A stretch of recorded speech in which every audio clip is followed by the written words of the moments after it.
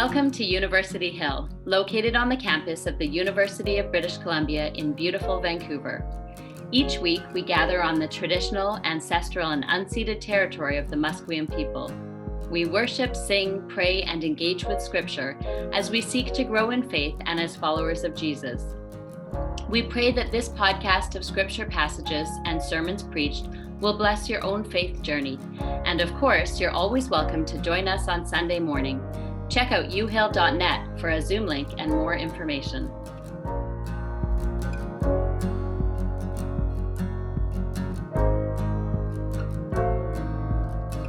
Our scripture reading this morning is from the book of Romans, chapter 5, verses 1 through 11.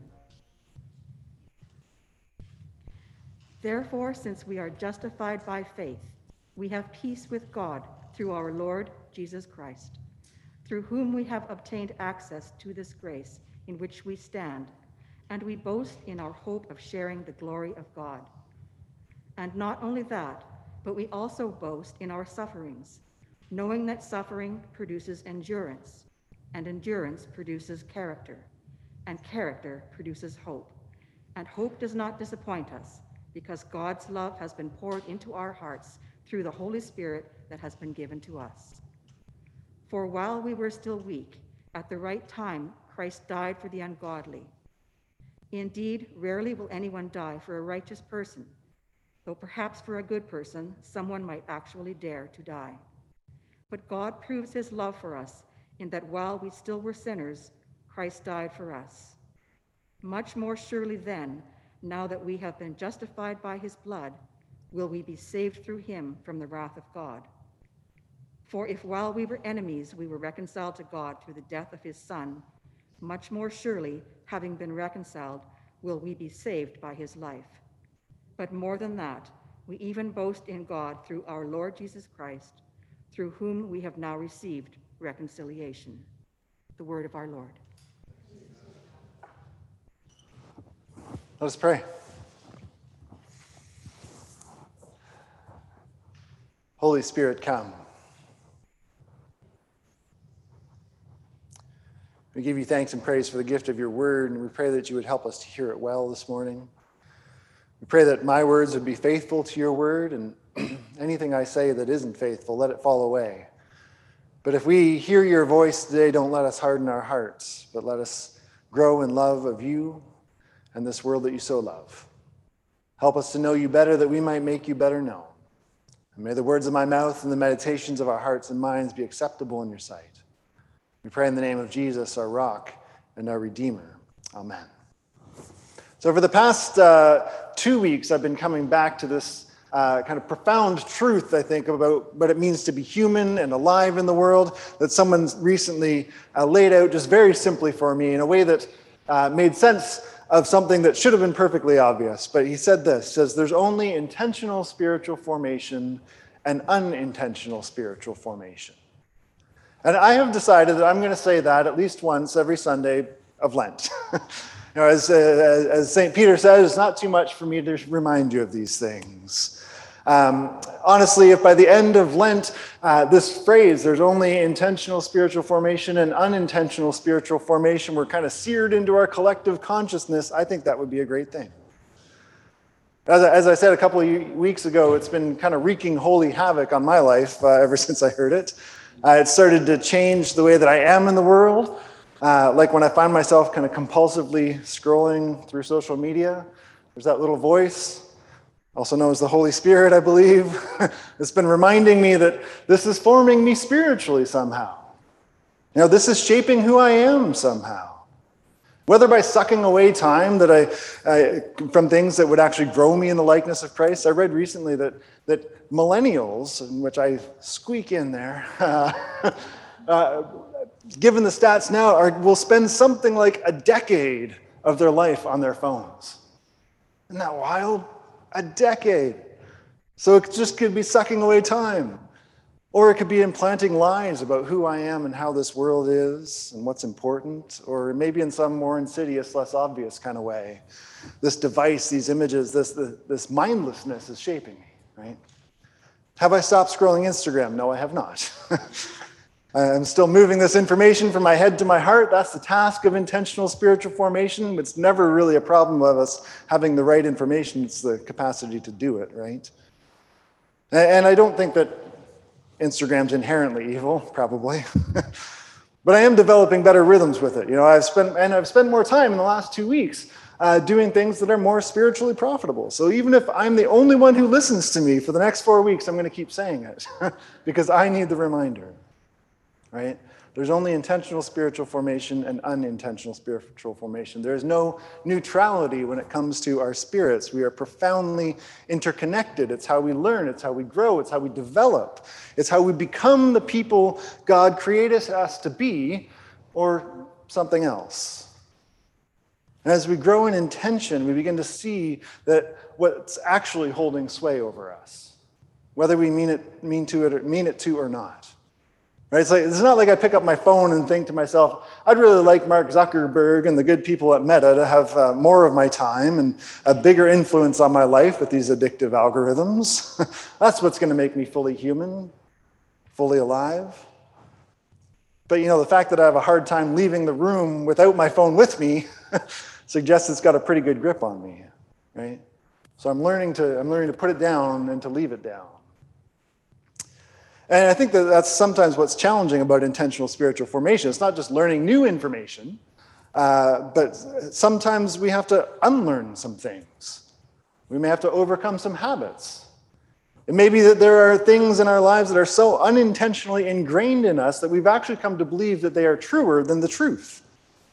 Like, I'll be beautiful if I just look like that, or I'll be lovable if I just do this, or I'll be successful if I can accomplish that. Or what's really important is to do what makes you happy. Just follow your heart. That's terrible advice. Don't do that. Or we get what we deserve. Nonsense. I heard both of these things on the radio this week. Humans are just animals, and humans are basically meat computers. Not true. But people believe it. And this is kind of the low-hanging fruit of the stuff we've all been malnourished on. Right? And I bet as you grow in intention and attention through the lens of asking how things are shaping you, how is this practice, this rhythm, this relationship shaping me, then we'll begin to recognize other lies, probably ones that are much more personal. And I think part of the gift of Lent is that it can be a season of intentionally unlearning. Right? As we make our way to the cross and to the resurrection goal of the whole thing, as we prepare to figure out what it means to live fully and freely in a world in which Jesus Christ is raised from the dead and ascended into heaven as on the throne of the universe and is even now making all things new. So that's what I was thinking about as I eavesdropped on St. Paul's conversation with the church at Rome this week. And I want to think about a couple of things that this amazing passage of Scripture invites us both to learn and, I think, to unlearn. So right off the top, Paul pulls us into unfamiliar territory. He says this, he says, "Therefore, since we are justified by faith, we have peace with God through our Lord Jesus Christ, through whom we have obtained access to this grace in which we stand." Therefore, since we are justified by faith, we have peace with God through our Lord Jesus Christ, through whom we have obtained access to this grace in which we stand. Now, if you've been hanging around church for any length of time, that may not seem all that wild, but I think it's breathtaking if we can hear it again. We have peace with God. That's not a self-evident truth, is it? We have peace with God. It's not self-evident, but it is true. We are made for leisurely, mutually blessing relationship with the maker of heaven and earth. So that's pretty cool. But this is even cooler, I think. It's not because we deserve it, but because God wants it that way. This is God's desire, the one who knows us more deeply than we know ourselves, who knows all the stuff we even keep hidden from everyone else, wants us, loves us, has given everything just to be at peace with us. We stand in God's grace, objects of God's peace, full stop, Paul says. All we have to do is receive and trust that truth. There's nothing we have to do to earn it. There's nothing we can do to earn it. It is that way because God wants it that way. And I think that's the sort of thing that takes a lifetime to learn, maybe more. But it also requires us to unlearn some stuff too, doesn't it? Because we don't live in a world that operates according to the rhythms of grace. We live in a world that operates according to the diabolical lie that we get what we deserve, that we are what we earn. I mean, we may be nice, and we don't say that too loudly or too often, but I think probably most of us believe it on some level. It's a lie that gets its claws into us. Sometimes we don't even recognize it. I mean, one of the most valuable practices for developing a sense of God's grace is Sabbath keeping.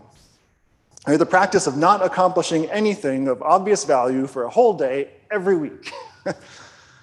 Right? Doing nothing and knowing that God loves us anyways. But how many of us actually do that? I mean, I try, but it's so easy to fudge, right? Like I could just get that one more email done. I could make that phone call. I could just finish up this little bit of work that overflowed from the rest of the week. I mean, why is it so hard to just stop and delight in God?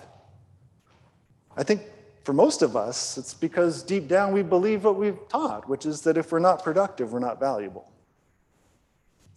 And even if we do manage to take a day off, which is not a Sabbath, a day off and a Sabbath are two different things.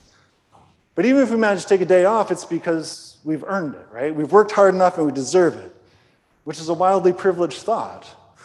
I mean, it'd be hard to say that the parent working 3 jobs to keep food on the table isn't working hard enough to get the day off that they can't afford to take. But anyway, Sabbath isn't about deserving. And it's certainly not a burden to be heaped on someone who's already weighed down. Sabbath is God's gracious gift to remind us that we are not slaves. Only slaves work all the time. Only slaves are valued with reference to their productivity. And we are not slaves, we are free. We are the objects of God's astonishing grace, made to delight in God's goodness.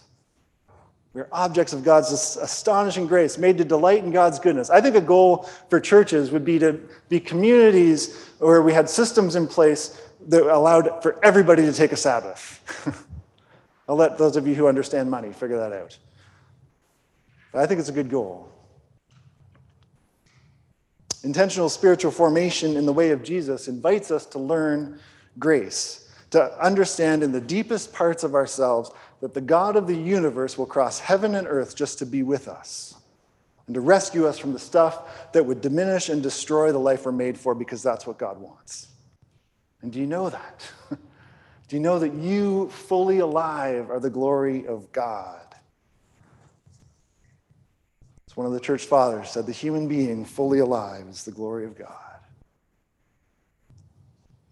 And intentional spiritual formation invites us to unlearn self-justification, to refuse to equate our belovedness with our output, religious or otherwise. Right? Which is not to say we don't do anything. We're not allowed to stay home from work just because we're saved by grace. Though if you ever try to use that excuse, I'd love for you to record that conversation. I'm not coming in because I have the blessed, wonderful love of my blessed Redeemer deep down in the depths of my heart, right? Don't know that song? Come on. We don't stop caring for our families because God has justified us. We don't bother not to give of ourselves because Jesus has given himself for us. As Dallas Willard puts it, grace is opposed to earning, but not effort. Grace is opposed to earning, but not effort. The goal is to live from God's grace instead of trying to get into God's grace. In God's grace, we learn to live our whole lives pursuing the one who's already chased us down. Right? We get to pour ourselves out because God's love is being poured into us through the Holy Spirit. Isn't that a great line that Paul uses? Which is going to put us at odds with the world sometimes. I mean, I think it's telling that most of the places that Paul went on his missionary journeys, there was a riot, and at some point someone tried to kill him. And most of his letters are written from one prison cell or another. And it's that tension between the way of Jesus and the ways of the world that Paul is talking about when he calls us to boast in our sufferings. It's not just general suffering. But this is a second thing I think we need to learn. And as we do, it's important to know that Paul is not telling us to develop a kind of victim complex. He's not advocating for spiritual masochism. He's not assuming that bad things are just part of God's plan for our lives. Ours is the God who's determined to fill every belly and wipe away every tear, and is even now making all things new by reconciling us in resurrection life. Paul knows that. But he also knows that walking in the way of Jesus, choosing intentional spiritual formation, being a beacon of divine love for the world, will cause some problems. Because intentional spiritual formation requires us to grow in the fruit of the Spirit, in love and joy and peace and patience and kindness and generosity and gentleness and faithfulness and self-control. And those things are going to throw a wrench in the familiar machinery of the world as we know it, right? Which is going to cost us some stuff. It's going to be hard sometimes. But, Paul says, the more we do it, the more our endurance will increase. The more we swim upstream, the stronger we will get.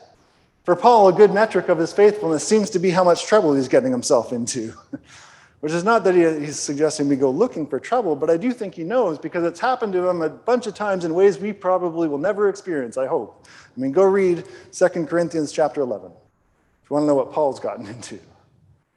But he knows it. He knows that when we live in step with the Spirit, that we're going to find ourselves going with the grain of the universe, but often against the grain of the world. Find ourselves going with the grain of the universe, but often against the grain of the world, which is why the history of the church is littered with martyrs. People who would rather die than forfeit a drop of the love that is being poured into them. I'm certainly glad that we don't live in a time and place where our lives are at risk for our faith. There are places in the world today that's true. But the weird thing is that it's in those times and places of great challenge and persecution that the church flourishes. If you watch that video that I sent out this week, and if you're not on our mailing list, I can send it to you, by Alida Friesen, where she talked about how grapevines need rocky soil. You can plant a grapevine in lush soil, and it'll do just fine, but all it'll do is produce really nice leaves. If you want grapes, it's got to be in rocky soil. That seems to be true for the church, too. Right? Comfort is never very good for the church. And I think that's because in the midst of suffering, people have found a hope worth giving everything for. And the more they lean in, the more they're able to lean into it. And the more they lean into it, the more it becomes a core element of who they are. Endurance produces character, which pushes us even deeper into the love of God, which is a hope beyond measure. It's the hope of those who are learning to say, not my will, but yours. Not my kingdom, but yours. Come what may. Not because they are puppets in a divine show, but because they know that God's will is good and very good. In Jesus, we see that all the wrath in the world will not stop God getting what God wants, which is us fully alive. And I think that the world's wrath is what Paul is talking about here. In your Bible, if you're following along, you'll notice that in verse 9, there's a little note that simply says that the Greek says, we are rescued from the wrath, not from the wrath of God. It could go either way. I'm not bothered one way or another. But I am convinced that in Jesus, what we see is God ready to fight through all the wrath in the world that would destroy us, just to get to us, just to rescue us in this beloved world. So we can say, not my will, but yours, because ours is the God who goes with us to the end and then through it. We know that because he went first. We can say, not my will, but yours, when we've got Jesus in view. The writer of Hebrews puts it like this: therefore, since we are surrounded by so great a cloud of witnesses, we've got millions of people who have recognized that the way of Jesus is the most beautiful, creative, life-giving way of life.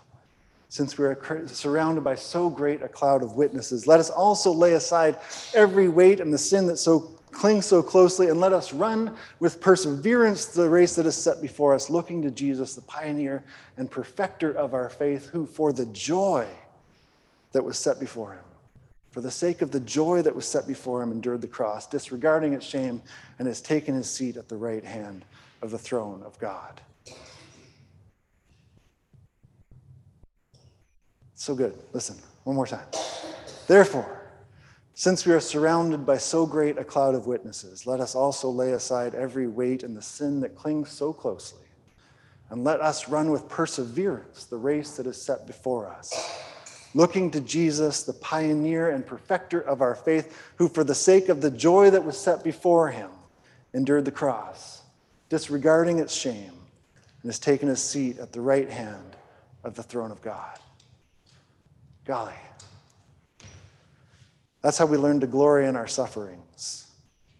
And to do that, we have to unlearn the lie that our will and God's will is the same thing. I don't know about you, but I'm partial to that lie. I have a habit of assuming that God mostly wants what I want and mostly wants me to be happy. But the thing we learn as we embrace rhythms of intentional spiritual formation is that what God wants is abundantly far more than what we want. Right? And while God is not opposed to our happiness, God doesn't want happiness for us. God wants joy for us. Those two things are not the same. We know that. Happiness is fleeting and context specific. It depends on what's going on around us. Happiness has to be pursued because it'll never stay put. Joy, though, is that deep confidence that ours is the God who invites us to abide into a love that is being poured into us into overflowing. Joy is what happens when we start to understand ourselves in this world, not through the newsreels or social media, not through the stock market or our political allegiances, not through our job titles or our relationship status, but through this fact that while we were enemies, Christ died for us. Before we thought to do anything, before we took a step towards the table, he died for us. The maker of heaven and earth gave everything so that we might be fully alive. And that's a truth worth everything. In the words of the old hymn, were the whole realm of nature mine, that were an offering far too small. Love so amazing, so divine, demands my soul, my life, my all. So to God, who by the power at work within us, the same power that raised Jesus Christ from the dead, is able to do abundantly far more in us and through us than all we would ask or imagine. To God be the glory in the church and in Christ Jesus forever and ever and ever. Amen.